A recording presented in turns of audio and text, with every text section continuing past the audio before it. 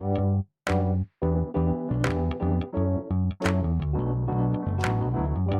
by Riverside.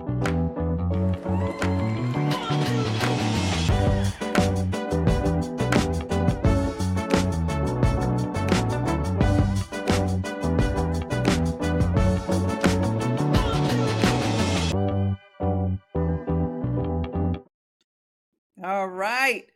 Welcome to Murder, Mystery, and Mayhem, laced with morality, where all authors and experts are invited to share, learn, and together make this a better world where light pierces through the darkness with the spoken and written word. Well, I'm excited about our guest today. My new author friend is Dan Crane. I had the honor of meeting him through an associate at Dart Frog Books. Dan Crane is a law professor at the University of Michigan and a lawyer with a New York law firm. His academic specialty is antitrust law, but he also writes about a number of other subjects, including history, politics, and religion. His first murder mystery, Girl with Egg Basket, was published by Dart Frog Books in 2016. His latest mystery, The Crooked Queen, is set in Portugal. And we both found out that we have something in common. My mother's family is from Portugal, and Dan lived in Portugal, where he spent the first 10 years of his life. He's going to tell us a little bit about that. But Dan, welcome. I'm so glad you're here in this space. Catherine, thanks so much. It's great to be with you today. Yeah. So just in a nutshell, just tell us how you ended up in Portugal and do you go back and all that good stuff? Do you speak Portuguese? Yeah, so thanks. Mm-hmm. So yeah, my family lived in Portugal for about the first 10 years of my life. My parents worked there. And then just serendipitously, I'm a law professor. In about 2008, I was offered a position as a Fulbright scholar teaching at a university in Lisbon for 3 months. And I went back over and hadn't really spent much time there since I was a kid. Reconnected with the country, fell in love with it again. And they asked me to keep coming back every year to teach a short course in the summer, which I've done. And so I've been to Portugal continuously over the last about 15 years. Really love the place. And I do speak Portuguese. I'm trying to polish it up again. It's a little rusty with time, but I love the country. And it really was the inspiration for my new book, The Crooked Queen. Yeah, so it must be accurate to so you know a lot about the setting. Yeah, I do. And I spend a lot of time going around to different places that are talked about in the book, really digging into some features of Portugal that were important to the book, like the tile art form, the azulejo art form that has hundreds of years of history in Portugal. It's a big piece of the book. Portuguese history comes up a lot in the book. Portuguese cuisine is a big, Portuguese pastries especially are a feature of the book. And so I really wanted to make this a book that oozed and breathed Portugal, its history, its culture, and elements of suspense and mystery that are part of the narrative as well. I love that. I love books where even if they're fictitious, they're based on real places, and they're books where it's made me curious about traveling to certain places. I visited different cafes and tried different foods because of a great work of fiction. So tell us about the pastries. I'm all about yeah, Portuguese pastries are the best, and they're there's a line in the book that's a sort of joke that they're never fattening. I wish that were true because they're very, very rich. But the Portuguese, in fact, the opening paragraph of the book goes into some detail about all of the different kinds of pastries that our protagonist is sampling in her trip to Portugal. But along with the different kinds of coffees you can get, so coffee and pastries go hand in hand. But that's really just the entry point into good Portuguese cuisine. Okay, what's your favorite in terms of the pastry? Bola de Belém, which is it's a big fried dough ball with crystal sugar on the outside and kind of a crème de pâtisserie or a custardy filling, and it kind of just oozes out of this wonderfully deep fried, very unhealthy but very tasty pastry. That sounds amazing! Oh yeah. My gosh! And what's your favorite Portuguese coffee? So a meio de leite, which is half milk and half coffee, and then with ample sugar. So it's kind of like a latte, but it's a very distinct Portuguese version called meio de leite or half milk. Oh man, okay. So that's exciting. And if you happen to, you don't have to, but if you happen to have your book on hand, we would love to hear you read from a portion of it if you wanted to read the beginning chapter or You know, what have I didn't even put it anywhere. I'm at my office. I don't think I have a copy right here. So okay. if I happen to see it, I'll come back to you with that. Sorry, I didn't even think about that. Well, next time, Yeah. and there's usually a next time. So tell me, what other author friends are you associated with, and how does your author community help you become a better writer? Yeah, so I'm a kind of an unusual mystery writer because I'm a full-time law professor and academic, and so I Yeah. do a lot of writing that's it's academic writing. But I do have a few friends that are also academics, mostly that also love to write mysteries. So I have a good friend Ken Elzinga, who's a professor at the University of Virginia, an economist, a very well-known economist, and Hmm. he's written a number of mystery novels that use economics to solve mysteries. And so Ken and I have collaborated over the years, both on academic projects, but also in sharing drafts of mystery novels and talking about the craft of being a writer who kind of comes at this from an academic perspective, but Hmm. also realizes the most important thing with telling a story that people can engage with because it involves people and places that speak to all of us. So so he's been a great sort of collaborator and giving me advice, constructive criticism, and Hmm. helping me just think about the craft of being a mystery writer. Yeah. Yeah. And so, I'm trying to think, wasn't John Grissom a lawyer? Yeah, it's interesting. Many uh, great writers. I'm not calling myself a great writer, but many great writers historically have been lawyers. Yeah. You know, people, and I think there's a sort of a skill set that goes with becoming a lawyer, and then you learn about people because that's what law is Yeah. about. It's ultimately people, motivations, and psychology, and human Hmm. actions. And so Charles Dickens was trained as a lawyer, for example, Hmm. and I think that really comes through in much of his writing. That whether it's about law or just about society, about people, lawyers have to be good storytellers as well. You stand in front Hmm. of a jury, and what you're always doing is telling a story. And so I tell Right. my students when they write a legal brief, they're telling a story as well. So I think my legal training has certainly helped in that way. Excellent. So, in terms of books, are you looking for each of them to be its own individual work, or are you trying to build a body of work with connections between each book? Certainly the latter. I really am trying to build a body of work with connections between them. Hmm. I've written these two novels now, and the central character, protagonist of the new novel, The Crooked Queen, Hmm. was a sort of secondary character in the first novel. And one of the things that happened is people reacted to the first book by telling me they really loved this one character. I mean, almost everyone who gave me any reaction on the book told me that they loved that character.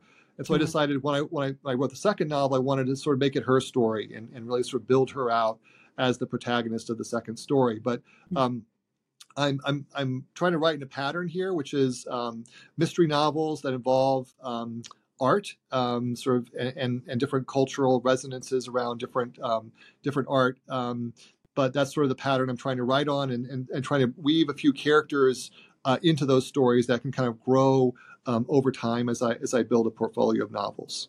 Oh, excellent. Okay. And so, after publishing the first book, did you find that you changed your process of writing? I've tried. I think you always want to get better what you're doing. Try to learn from what people react to. Hmm. I think for me as an academic writing a novel the first time, there was a bit too much of an idea of sort of trying to write a novel that had all the right elements to it and sort of met the structures of a good novel. And then you get people's feedback, readers who tell you what they liked and didn't like. And what you start realizing is when you're telling a story, like we were talking about before, the Hmm. most important thing is you're connecting with people who are listening to your story. So Right. instead of focusing on writing a technically perfect novel, uh, focus on telling a story that your listeners, your readers will connect to, that they'll be interested in, they'll draw them in, that'll engage them. And so that's something I'm very much trying to do with my second novel and going forward. One of the comments I got back a lot was, what characters were relatable and which ones were not relatable, and what's it mean to be relatable? What's it mean for a character to resonate with people? One of my favorite comments I got on the first novel was like, this character, I know that character. Like I've seen him. I know a person like him, right? And I was interested in like seeing him portrayed there. And so really thinking about genuine characters who my readers will associate with, be interested in seeing how they develop and how they act. I love that. Oh, wow. And what about investments? Like, what was the best money you've ever spent as a writer? Because some people they're led to believe. I don't know if you've ever heard this kind of stuff when people say to you when they hear you coming out with a book, oh man, you're going to be rolling in the dough, with all this money that's going to come. I think we spend just as much promoting it, right? Right, that's right. So, I mean, I'll both answer your question directly and then cheat a little bit. In terms of investing in a good just developmental editor early on is I think is worth the money. Someone who can be objective. Lots of us have friends and family who will do an early read, and sometimes they'll try to be objective, but let's face it, your mom is not the most objective person to give you feedback on your novel, right? Or your brother, and I love those people. They've done really good things for me along the way, encouraging. But what you need is someone arm's length. So if you don't have an editor you're already working with, you need someone who will give you a dose of reality and say, like, you're, like this is good or it's not good, or this is not well explained or not. So I think that's worth the investment.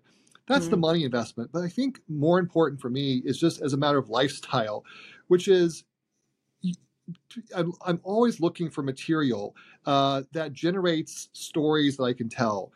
And if you're on a trip somewhere, for example, I travel to a country or a different place on business or something, and there's always a temptation just to go to the obvious sites, the tourist sites, and learn the obvious things. But so much of what's interesting in telling a story is the stuff that's not obvious. It's like, how does this security at this dock work?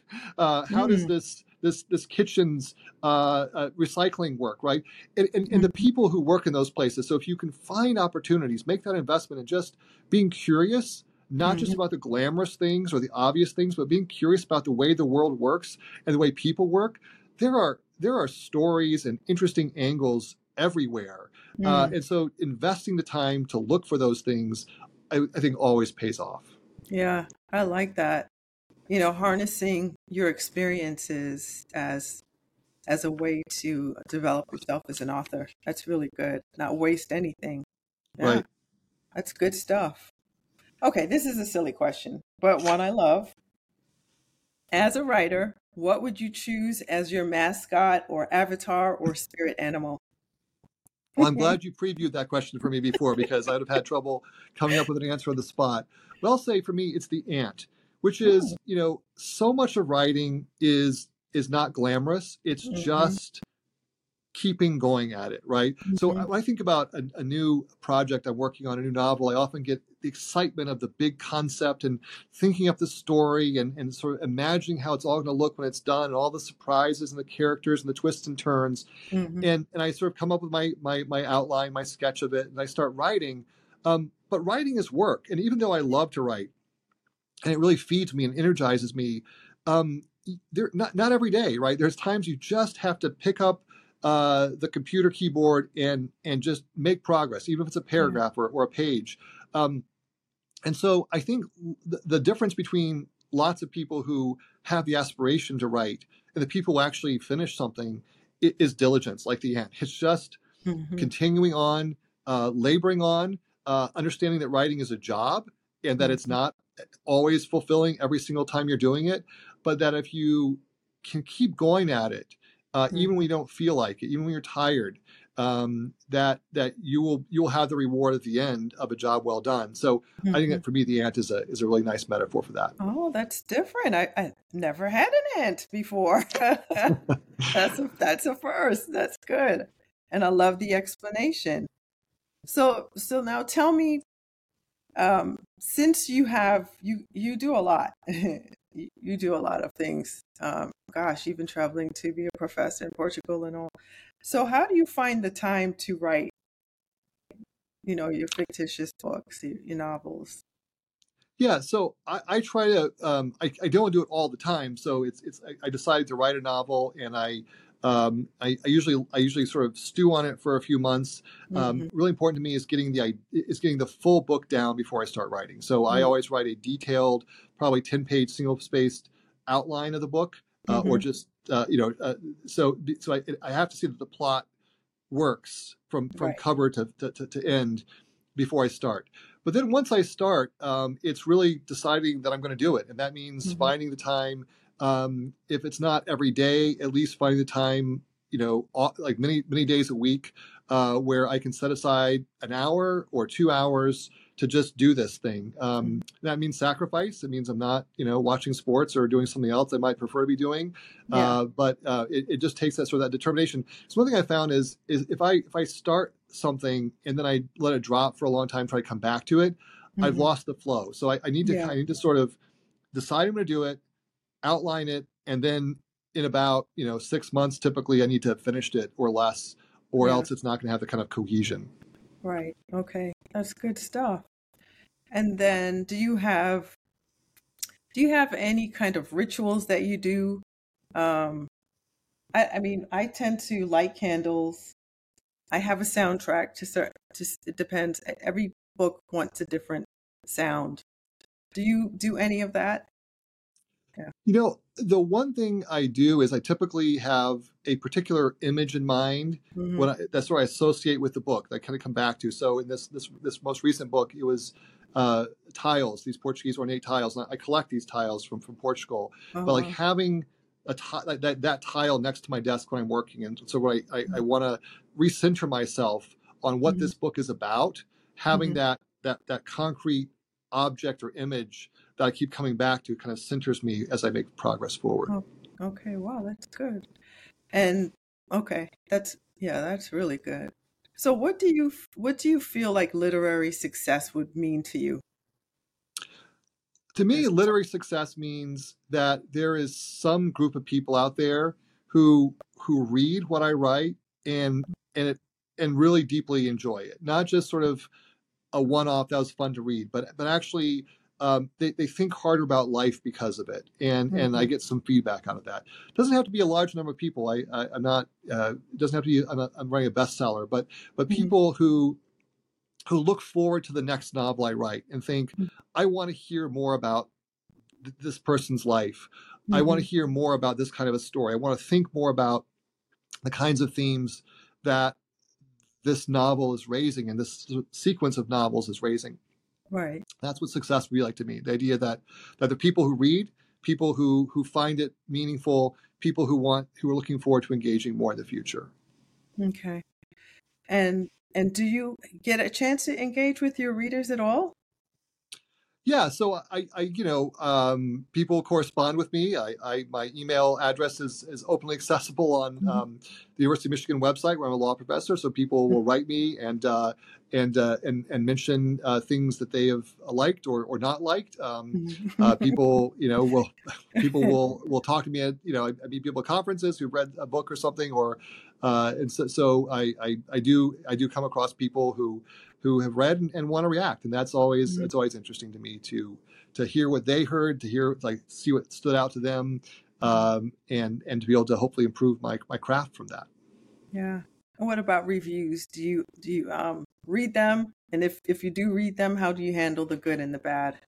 Yeah, so I do try to read them. I'm not sure I catch them all, but I do read the reviews, and my rule for myself is that I have to have the same level. I can't be more excited for the good reviews than I am despondent for the bad ones, or vice versa. Which is to say, Hmm. I try to keep my own sort of emotional reaction in check.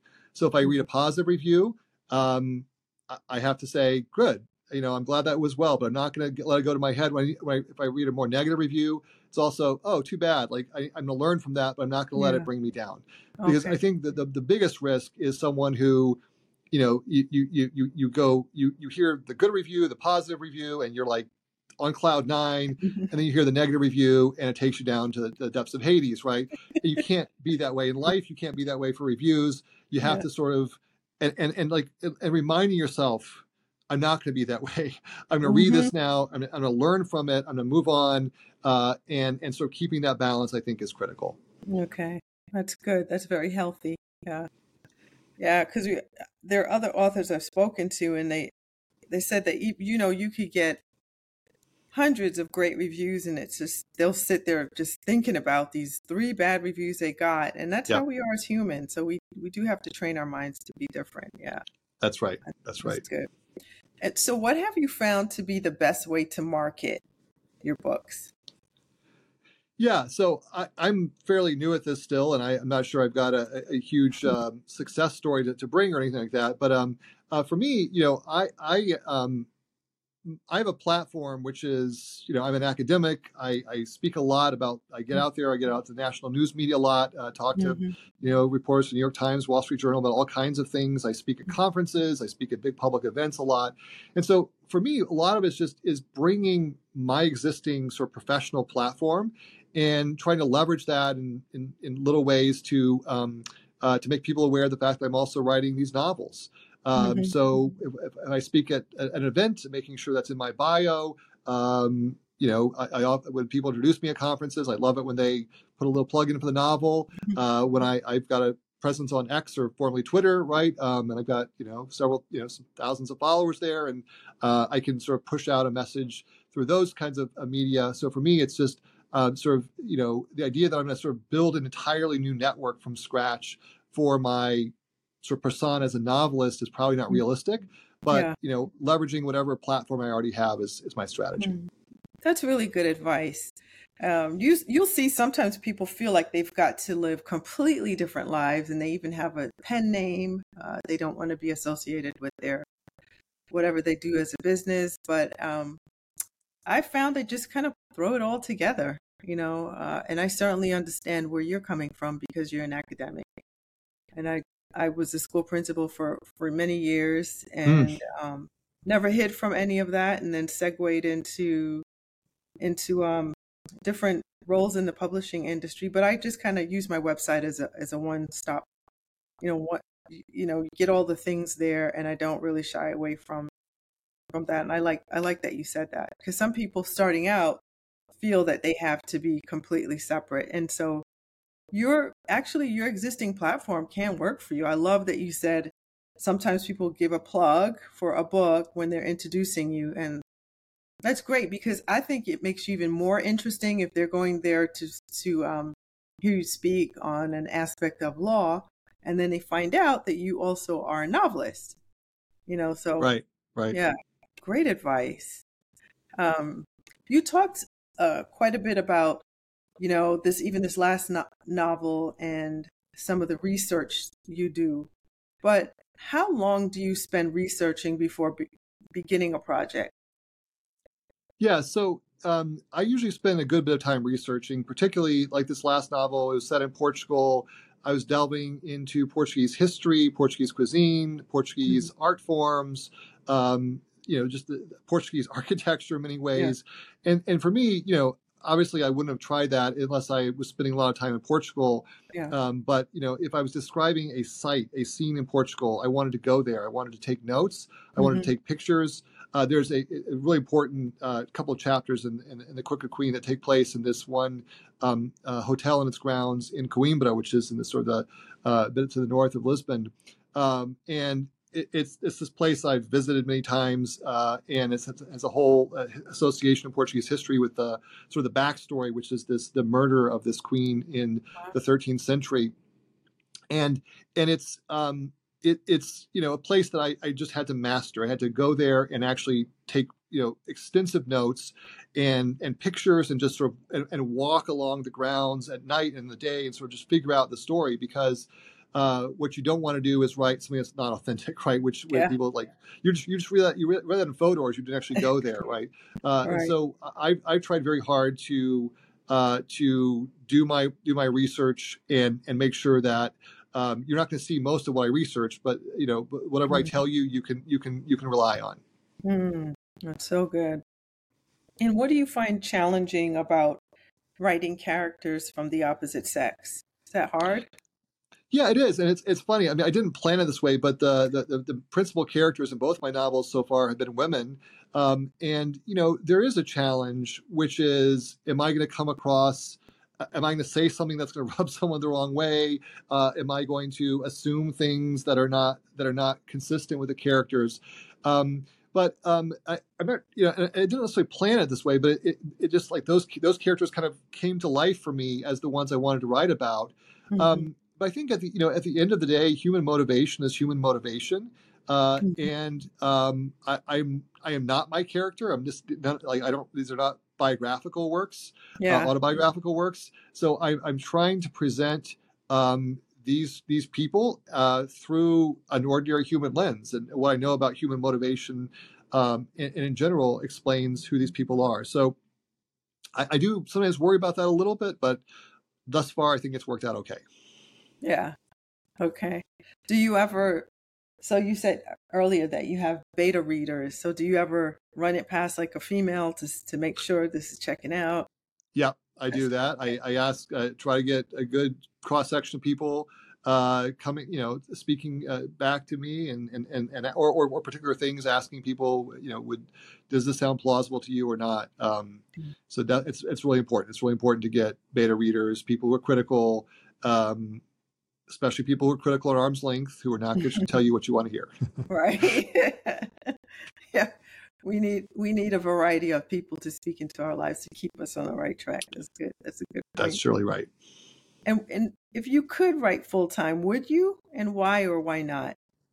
I would love to. I mean, if I could become a full-time novelist and make a living doing that, and I think I would regret giving up some of what I love about being a professor. But I do love to write. I love to tell stories and to connect with people over those stories. So maybe someday when I'm close to retirement, that this will become a possibility. And I don't plan to spend my retirement golfing. I think writing novels sounds like a lot more fun to me.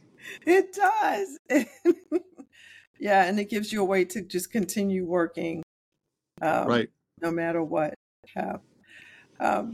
So tell us what kind of secrets, if any, do you ever hide in your books at all? So yeah, I do try to write for lots of different people at once, and some people will be more interested in some things than others, and so I do try to. There's like little references sometimes little jokes, little plays on words, or historical references. I know that can be annoying to people, and if you're kind of like feel like you're not in on some joke or something, but I do try to layer whether it's secrets or just references in sometimes that I know like most people probably won't get. But for the few people who do get it, they'll really enjoy getting it, right? And so I do try to think that way. That I'm writing for a broad set of people, and I know different people have the capacity to enjoy different things about what I write, and I want to sort of create different opportunities for different people to get it. Mm-hmm.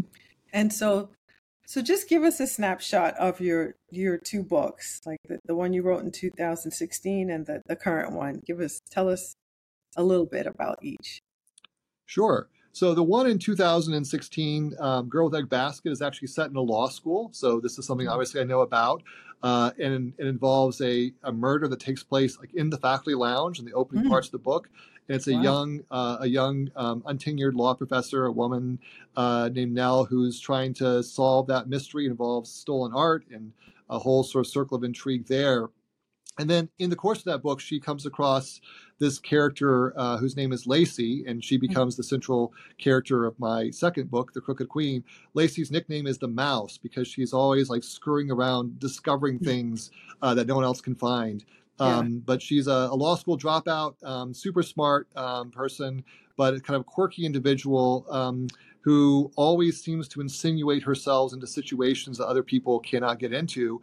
And she becomes a private investigator. And in the second book, she's on assignment in Portugal. She's supposed to be trying to discover some stolen documents for a client.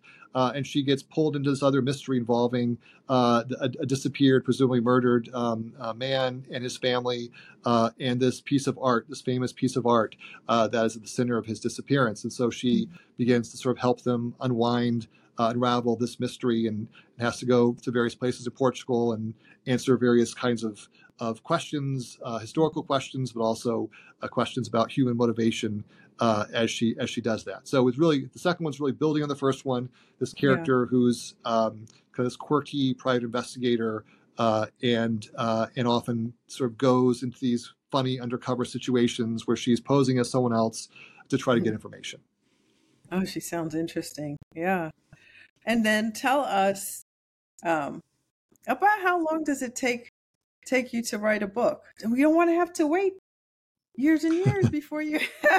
I know you're busy, though. You're busy. Well, so from the time I sat down to write, I don't have one in progress right now. So when I sit down to write one, it'll from conception to completion, probably a year, although the first 6 months is typically the researching, the development phase, sort of really making sure before I start writing the actual text of the novel that I know exactly where it's going, and and I have all the material for it. The actual writing time is about 6 months. Typically, I work pretty quickly. I have lots of other academic commitments through that time as well. So I'm writing other books and articles and doing lots of practicing law as well. So this is always a sideshow for me, but I do try to get it done pretty quickly once I start. Wow. Oh my goodness. So do you have a secret in terms of managing your schedule to get all these things done? Try to be efficient. That means, try to pick up a task, try to finish it, try to put it down. And also for writing, try to budget daily time. It's, as I said before, sometimes you're just tired. I think, I'm not going to do it today. I think, can I write even a paragraph? If I can just write another paragraph, that gives me continuity, that might take me 20 minutes or half an hour. And then if I write one paragraph, I think, can I write another one? So just trying to stay on track with doing a little bit every day. And then there are times when you're just in the groove, right? And when you're in the groove, you just kind of try to run with it and just be productive as much as possible. But not waiting to be in the groove. That's, I think, the key message, which is if you only write like when you feel like it and you're just full of the energy for it and good things are coming to mind, then at least I would never finish, because those kinds of moments are not every day, they're not even every week. Yeah. I like that, because it definitely shows you how to build tenacity and stick to your project. Even when I like that you said that, even when you don't feel like it, you can't wait to get in the mood. That's right. I love it. Well, I can't believe that we're at the end of our time already. This has been wonderful. I really hope you come back and talk to us, when you pump out the next novel, or who knows, maybe we could talk about law stuff. We're always looking for anytime, experts. Thank you. My pleasure. Thank you for having me. So tell our listeners, how can they stay in touch with you? So I'm on X. I'm Daniel Dan Crane, or at Daniel Dan Crane on X, formerly known as Twitter. But you can always find me on the University of Michigan Law School's website. Just search my name up, and you'll get my email address. Just send me an email. Always love to hear from people and who have ideas or critiques or just want to chat about something. I'd love to stay in touch. All right. Well, listeners, I hope you continue to stay tuned. I'm grateful that Dan was able to hang out with us today. And don't forget to continue to pierce through the darkness with the spoken and written word.